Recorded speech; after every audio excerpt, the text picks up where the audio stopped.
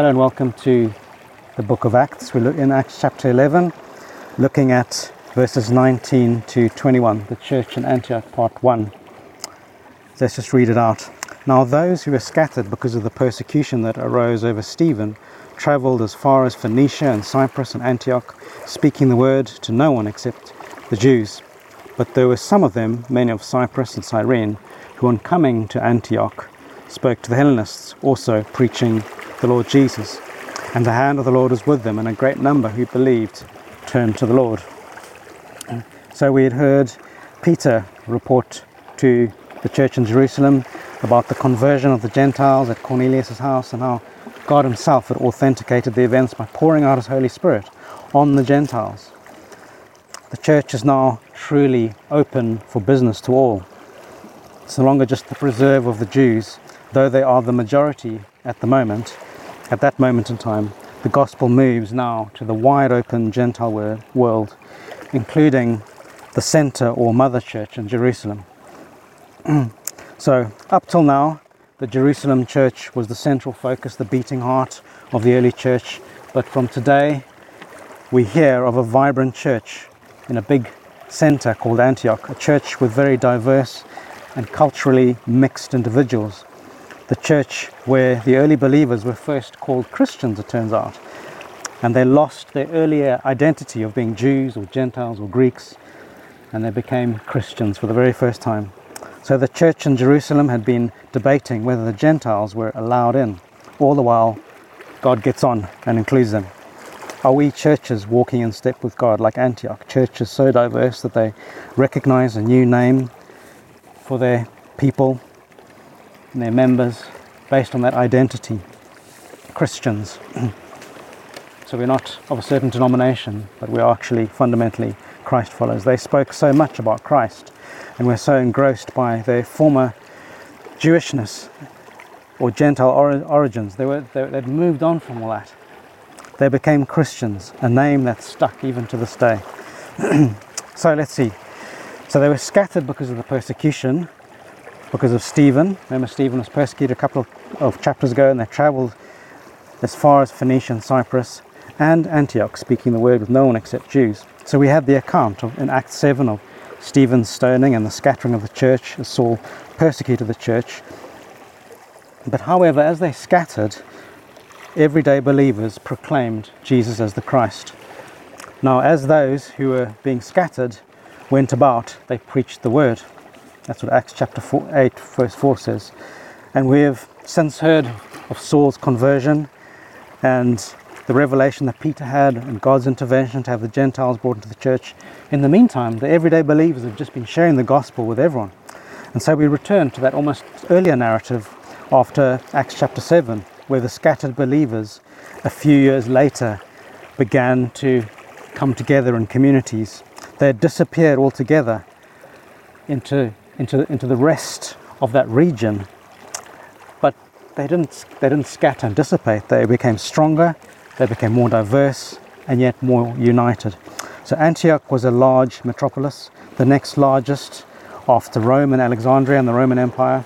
And here the scattered believers congregated, they got together and they thrived.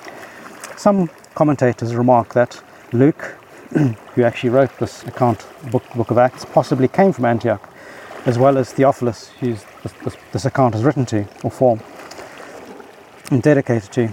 So note how the believers who set up the church are not named. All we know is that they fled Jerusalem and they turned up here in Antioch and they preached the word as they went. So the apostles had remained in Jerusalem, and this church in Antioch is maybe just full of everyday believers who had scattered. They weren't necessarily church leaders or apostles. They just went about sharing the word, and they gathered together, and they needed help from Jerusalem.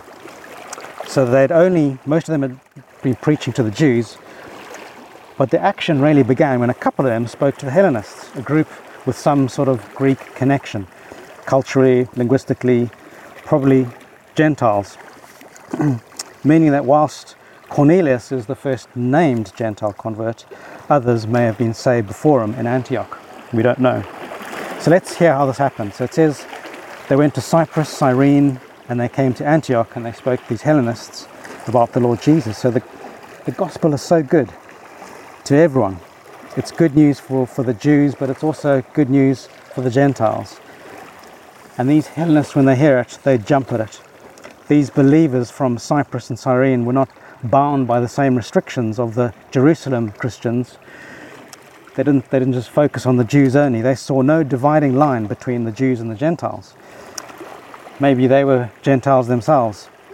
And who knows whether Simon of Cyrene or Barnabas, who's from Cyprus, had in some way stirred up some of this early faith from their home countries, where people had begun to believe and started this gospel skirmish where they began to reach out to the Gentiles. They went off script, essentially, in terms of who they spoke to. But they stayed on script with who they spoke about, Jesus Christ. And it says, the hand of the Lord was with them, and a great number who believed turned to the Lord. So why was this going off script to the Gentiles so successful? Well, because God was in it. Every conversion to Christ involves a miracle of God. It's a work of God. To become a Christ follower needs the Holy Spirit to intervene. To be on mission as evangelists, we must be praying people, must be asking for God's help. For without God, all our effort is meaningless and in vain. It is hard work to preach to those who have no concept of the Jewish Old Testament. You have to start from scratch, and that's what these guys did, speaking to Hellenists. They didn't have the background of the culture and the synagogues and the worship, and yet in their own hearts they were so open to receiving the gospel directly from God's hand, because God's hand was upon these preachers, and a revival ensued. Many believed and began to gather in this new church in Antioch.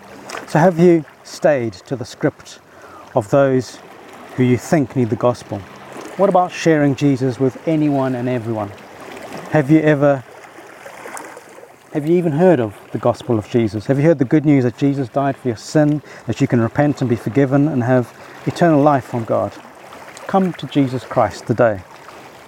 Go to a local church to find out more about how you can grow as a believer, and be in touch if you need help in this. Amen.